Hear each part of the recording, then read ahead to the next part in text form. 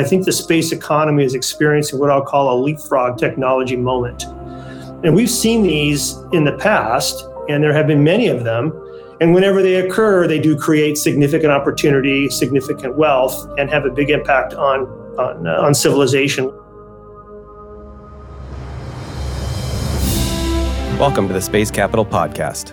I'm your host, Chad Anderson, founder and managing partner at Space Capital, a seed-stage venture capital firm investing in the space economy. We're actively investing out of our third fund with $100 million under management. You can find us on social media at Space Capital. In this podcast, we explore what's happening at the cutting edge of the entrepreneurial space age and speak to the founders and innovators at the forefront. It's been a decade of extraordinary growth in the space economy, but the global financial markets have slowed the pace of deployment into the category. The funding environment is getting tighter, particularly for companies building capital-intensive space infrastructure. But at the same time, the space economy continues to grow rapidly, and innovation is happening at an unprecedented pace. Space technologies are providing essential insights and information to enterprises and governments, making them counter-cyclical and resilient to macro market pressures. Today, we'll discuss some of the key trends and big ideas that we believe are driving growth in the space economy and how we're thinking about them as seed investors. We'll examine how global economic headwinds are impacting the category, which industries are most affected, and which are best positioned to weather the storm. For those of you joining us for the first time today, by way of introduction, Space Capital is a seed-stage venture capital firm investing in the space economy. We're specifically focused on unlocking the value in space technology stacks, such as GPS, geospatial intelligence, and satellite communications. We're actively investing out of our third fund with well over $100 million under management. What sets us apart is that our partners have built rockets, satellites, and operating systems. We founded companies with assets currently in orbit and have led multiple exits as operators. We've been pioneering investment in this category for 10 years, and now we've literally written the book on the subject with The Space Economy, Capitalize on the Greatest Business Opportunity of Our Lifetime, published by Wiley. With that, I'll turn it over to Justus Kilian to discuss the macro market. Thanks, Chad. Over the past few quarters, we've seen an adjustment across global markets. This reset is working its way through venture and a number of space companies. In the next few minutes, we're going to look at the data and try to answer a few key questions. How far along are we in the venture market reset? What are the implications for investors and founders? And is now a good time to be investing in space? The global venture market has continued its reset in Q1, hitting its lowest point in 13 quarters. Total funding into startups fell year over year 61%, while deal volume fell 37%. If you exclude the two largest deals during the quarter, it was a $10 billion round raised by OpenAI and a $6.5 billion round raised by Stripe. Funding dropped nearly 72% year over year. While the buildup for investment in space companies has been less dramatic, the drop in investment and deal volume reached its lowest point since 2015. Total funding in startups year over year fell by 61%, while deal volume fell 37%. The two big spikes, Q2 and Q4 2021, were concentrated in SpaceX, OneWeb, Blue Origin, Sierra Space, and Relativity rounds. So they were sort of outliers in this data set. It's clear that a reset is well underway. We have a lot more data available to help us understand the state of play, and there are three primary drivers to really better understand this correction and its impact. The interest rates that are rising, IPO market being closed, and tourist investors that are leaving. So let's unpack each. The US Federal Reserve Bank has been aggressively raising rates to slow inflation. Central banks from Europe to India are all raising rates to slow their economies and stomp out inflation. The recent numbers have annualized inflation in the US at about 5% at the end of March, and this has been falling for the past 9 months consecutively. Jerome Powell communicated that hikes are likely nearing an end.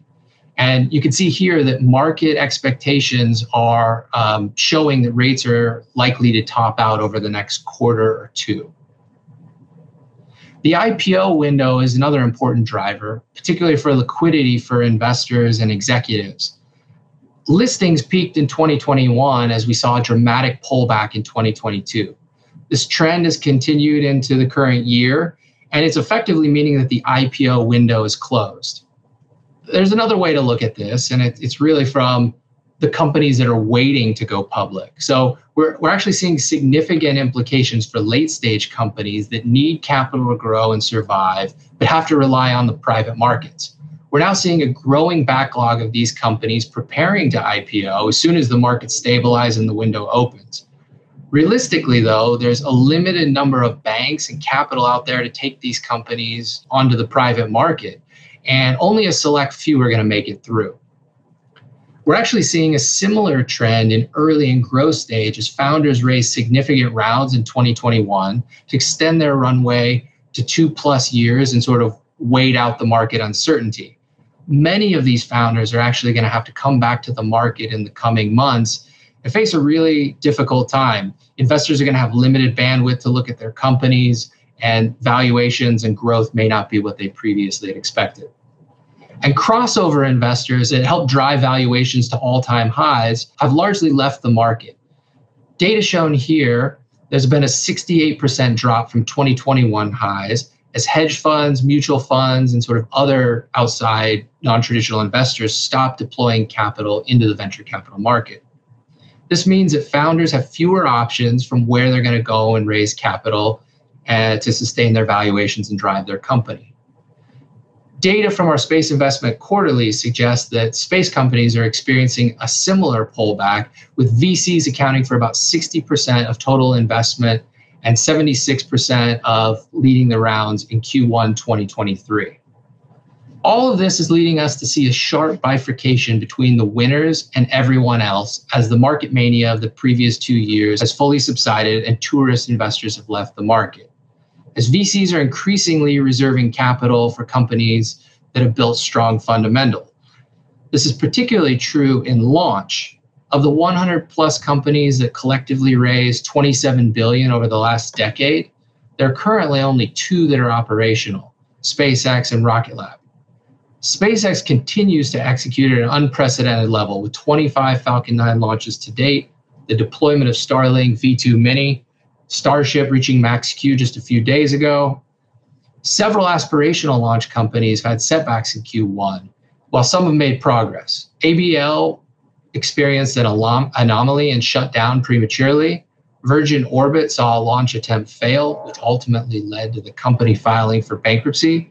And Relativity Space's rocket passed its initial milestone of reaching max Q, but failed to reach orbit.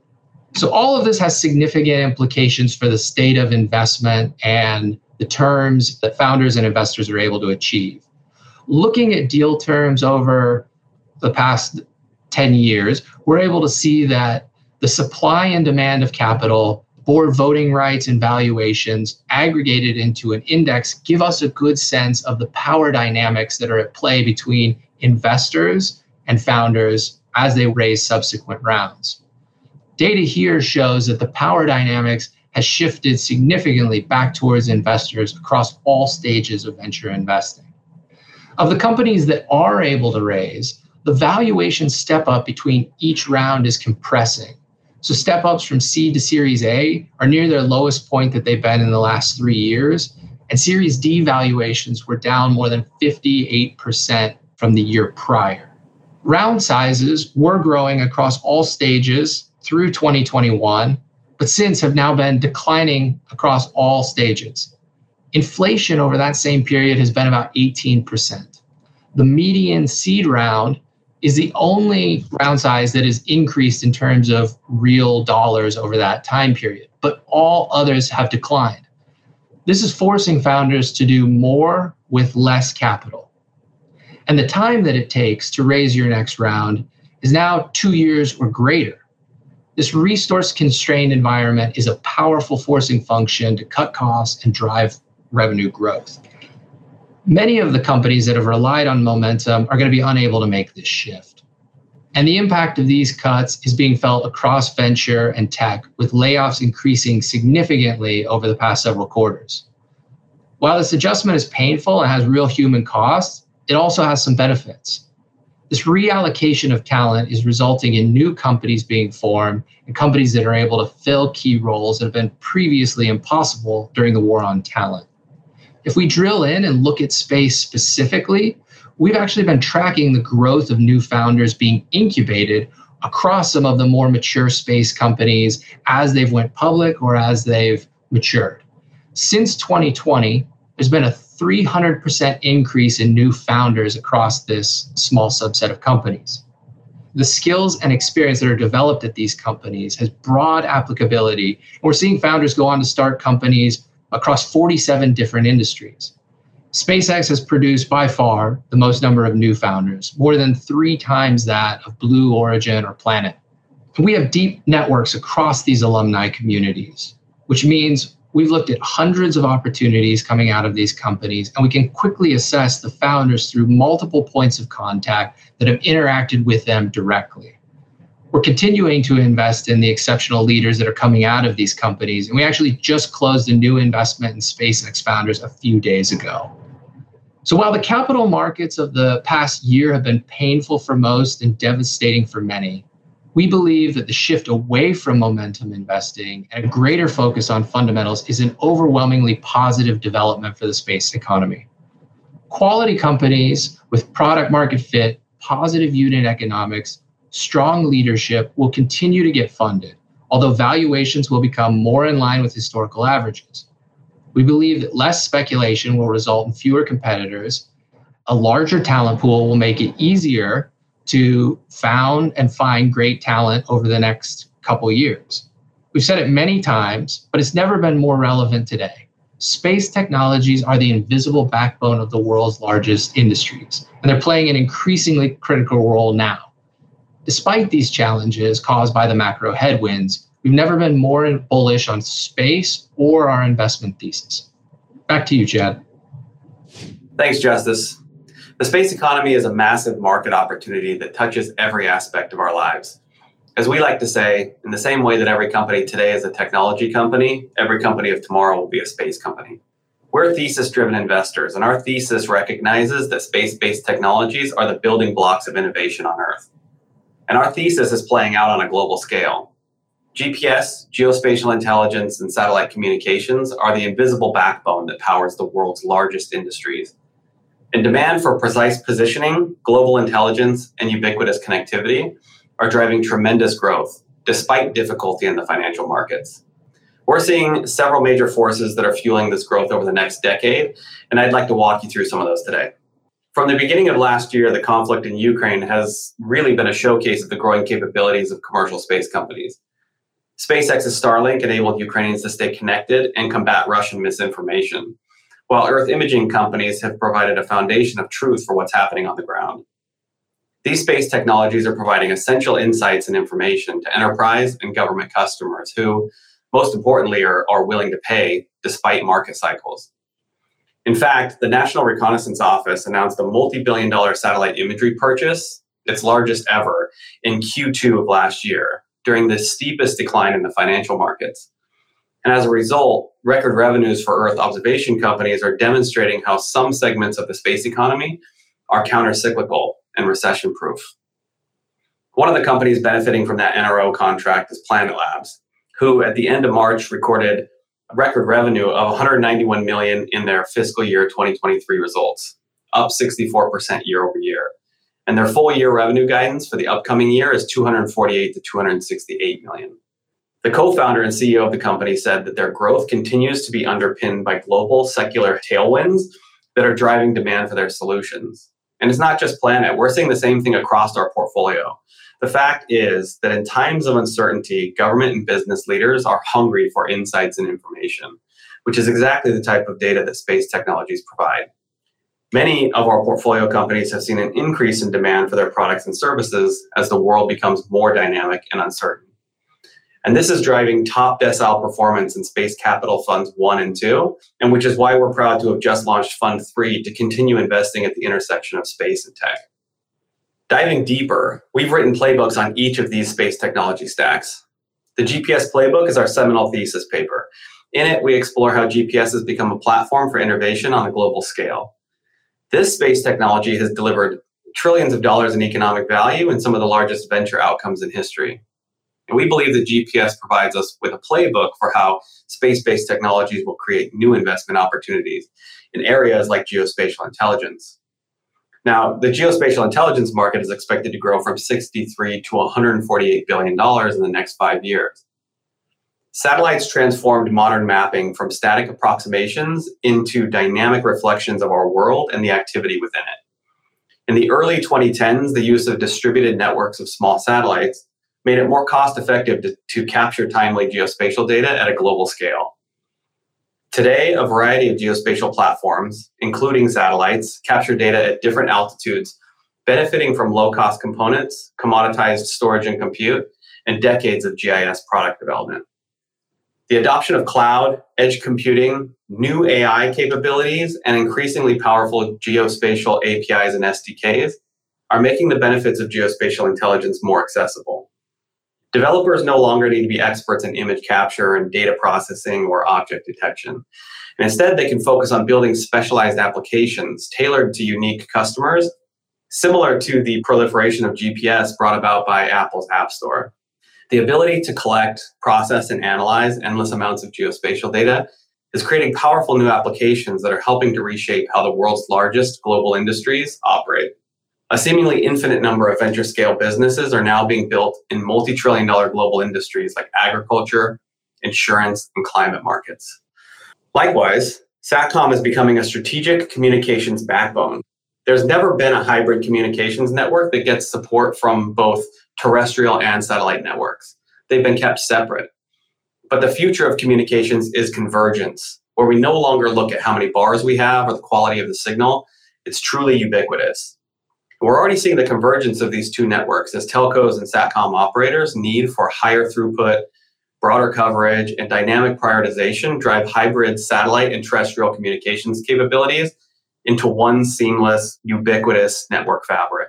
SpaceX's partnership with T-Mobile, Amazon Kuiper and Verizon, OneWeb and AT&T, Apple and Globalstar, and many, many others have all been formed to provide cellular backhaul via satellites, demonstrating that these new capabilities are beginning to take shape.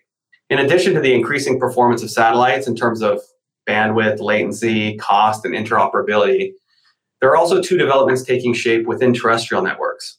5G NR is a technology that enables mobile systems to take advantage of 5G, as well as satellite communications. And on the network management side, 3GPP protocols lay out rules for how systems must operate, making it simpler for telcos to integrate with 5G NR devices and satellites. As technology and network capabilities enable SATCOM on mobile devices, direct satellite-to-device communications could be one of the biggest markets the satellite industry has ever seen. And the SATCOM playbook unpacks the innovations driving these changes and what it could mean for our day-to-day lives. The use cases for SATCOM and Earth observation are only growing from the standpoint of governments, which is the traditional customer for this data. And these budgets are increasing as a share of overall defense budgets around the world. As we're saying now, government dollars can help a business weather a downturn, but equally important is access to technology transfer. Rising geopolitical tensions, particularly with China, are driving an increase in U.S. government funding to meet the occasion. NASA's Artemis program is underpinning growth in lunar activity, committing billions of dollars to build a permanently crewed outpost.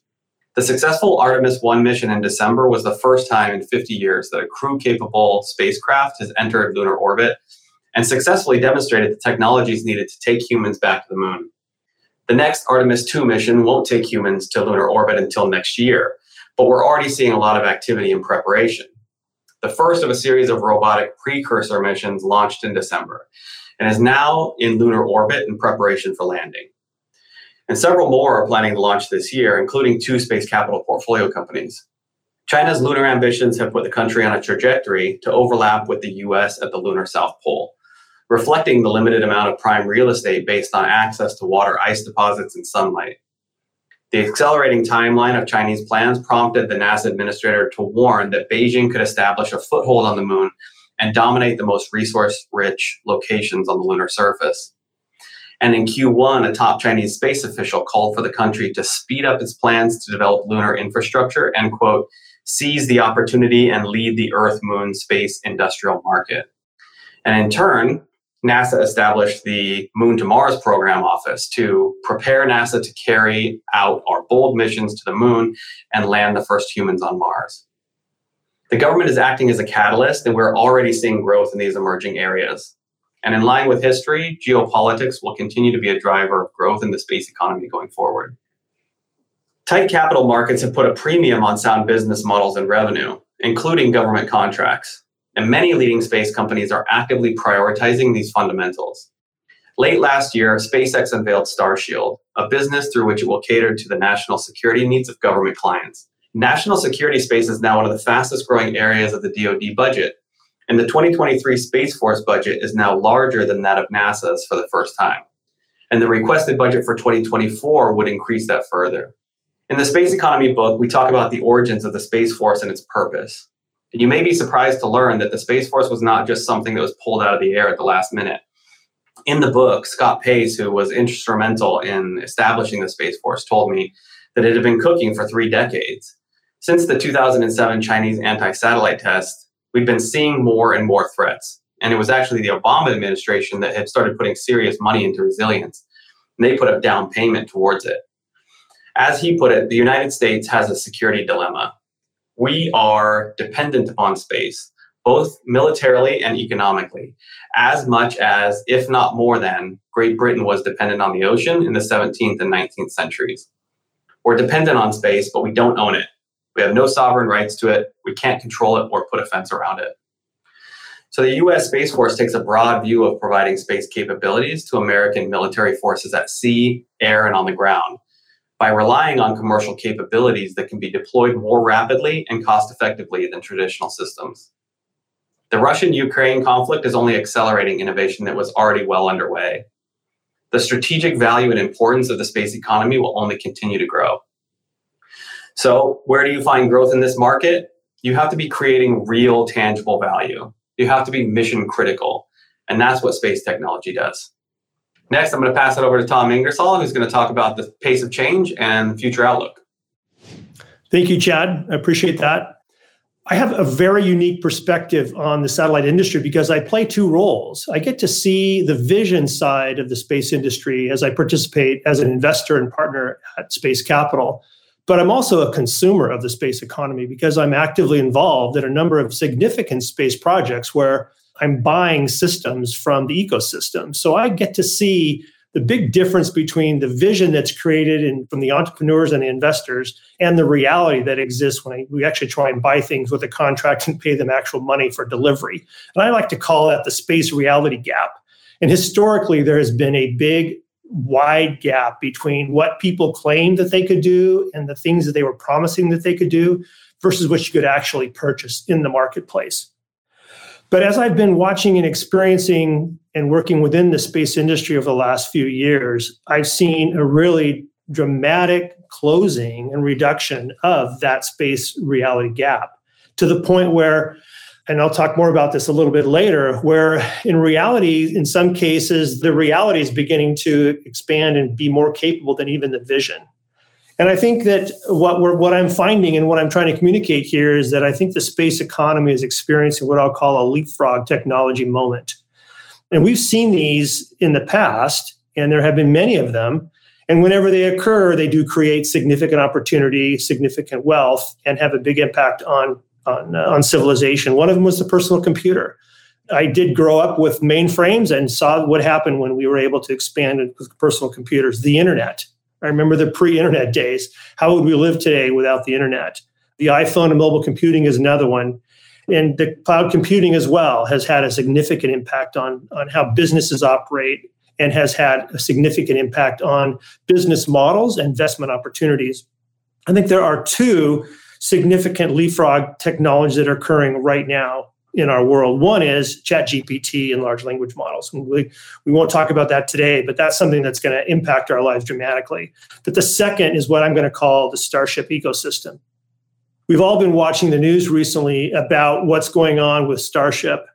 And here's some dramatic imagery of that massive, the largest rocket system to be launched, heading off the pad, losing control, and then finally ending in explosion. And there's been headlines ranging from another explosion in space. But I think the folks that put it best, maybe from The Economist magazine, said despite the explosion, Elon Musk is much closer to his new space economy. And I think that what we need to realize is that with Starship, not only is he closer to his space economy, but we are also much closer to our new space economy. And let me talk about why I think that's the case. I'd like to say that Starship is symbolic of a space culture revolution. And what's happening now, and I think what's emblematic of what's happening with Starship, is that we're now able to learn through doing and risk-taking. And what we're now seeing is the end of what I'll call the traditional space perfectionism culture. Historically, NASA, the Department of Defense, were spending billions of dollars on systems, and were working to ensure that they were perfect before they launched. One, because so much money was being spent, but secondly, just to protect reputation. And you look at systems like the James Webb Space Telescope that recently launched. It was a spectacular success, but it was also roughly 100 times over budget from its initial estimates, as well as roughly a decade late. And I think that's what's happened in our industry, is that because we've been so perfectionist focused, that we haven't been able to make great progress. But Elon and Starship are showing us that we can continue to evolve and move faster by taking risk and doing. And what that is doing is it's teaching a whole new generation how to operate quickly in an environment, having success at a rapid pace, but also learning how to scale large systems. In the past, you could spend your entire career building a system and really not experiencing end-to-end success. Those that started on the early phases of the James Webb Space Telescope likely retired before it ever launched. At the pace that's moving now, people are able to experience that end-to-end program capability, and that's really creating a whole new set of space entrepreneurs, which is what Justus was talking about earlier. We're seeing entrepreneurs now that understand how to do early development. They understand how to build systems. They understand how to successfully fly systems, and they're able to see the economic impact of what they're doing. So that's creating a new set of entrepreneurs, but also creating and expanding the capabilities within the space segment, and also reducing the cost of systems within the space segment. If I can give you an example, I'm working on a project right now where we have put out a request for information to the industry. We've contacted some 23 different companies to discuss or to see what their capabilities are with respect to building satellite systems. I expected personally that we would have maybe 2 or 3 companies that would have the capability at the price point that we were expecting. What we found, however, was roughly a dozen companies were able to provide a capability not only from what we had requested, but a capability at a price point that was far greater than what we even had imagined. So here we're seeing a case where that space reality gap that I talked about, where actually the vision, right, is somewhat behind even the reality. And I've never seen that exist in my experience in the space industry. So that rapidly narrowing space reality gap is real. The second thing that's very, very important that I'm seeing is not only with this pace of technology, it's creating a whole new set of customer-friendly business models. In this request for proposal we put out to industry, not only do we get very innovative technical solutions at very aggressive price points, we also had very innovative business models proposed to us. We had expected the need that we were going to have to actually go out and purchase the satellite network. We had several people come back to us and say, hey, why don't you consider a data service agreement where rather than having to purchase these assets, we'll just sell you the data at a service level agreement, because that's really what you want is data. You don't want a satellite system. And that's a revolution that's going to impact the way the business is done. It's going to impact the way business models are created. And it's also going to increase demand because it's going to allow consumers to be able to get access to these space-based data systems much more quickly and much more cost effectively. It's also going to enable, I think, and improve the investor community because it's going to allow business models now to be more flexible. They're going to be less capital intensive. They're going to have a broader application. They're going to provide larger returns to investors. So I see this technology and I call it this culture revolution, this technology expansion, having significant impacts not only to the business models and customers, but also to investors that are investing in those companies. And now I want to make it really clear that space is still hard, that it is still difficult to make these things happen. And I'll use another example is one of the projects I'm working on, we are trying to buy a high-speed radio from Honeywell, who, multi-billion-dollar company, and they're delivering a radio that has just modest capability. And even with that modest capability, they're struggling. They're roughly a year behind schedule, and I don't know how much over budget they are. But it's very, very difficult to do a modest job on space hardware. Compare that to even one of our portfolio companies, Muon, who can deliver that same radio technology, roughly 10x improvement in that radio technology at about half the price. So there's still traditional companies out there that are struggling because space is hard. But there are those out there that have learned these lessons, that have experienced this rapid pace of development, that understand what they're doing, and that can execute. And we at Space Capital take pride in our ability to dig deep into companies and understand which teams know how to execute. And in my opinion, I've never been more excited about the opportunities that lie ahead, because those companies that can execute are going to win big. Thank you, Chad. Thanks, Tom. Amid these challenging economic times, one thing remains certain, that space-based technologies are playing an increasingly vital role in our economy and will continue to transform the world's largest industries for decades to come. That's why we're proud to announce that we've launched Space Capital 3, a $65 million fund to continue investing at the intersection of space and tech. We continue to believe that the reset in the venture capital market is healthy and that less frothy valuations, less competition, and more available talent will make the next 2 years a great time to start and invest in technology companies, particularly space technology companies that are providing essential data and insights to enterprise and government customers. As the space economy matures, we're tracking a 300% increase in alumni from companies like SpaceX, Planet Labs, and others, who are founding new companies and feeding our robust pipeline of investment opportunities. Despite the challenges caused by macro market headwinds, we have never been more bullish on space as an investment category.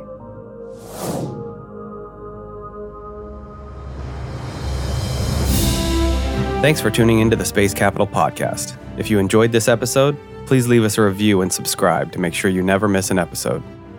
And if you're interested in learning more about investing in the space economy, I invite you to visit our website, spacecapital.com, where you can get access to more industry-leading insights and learn how you can join the entrepreneurial space age.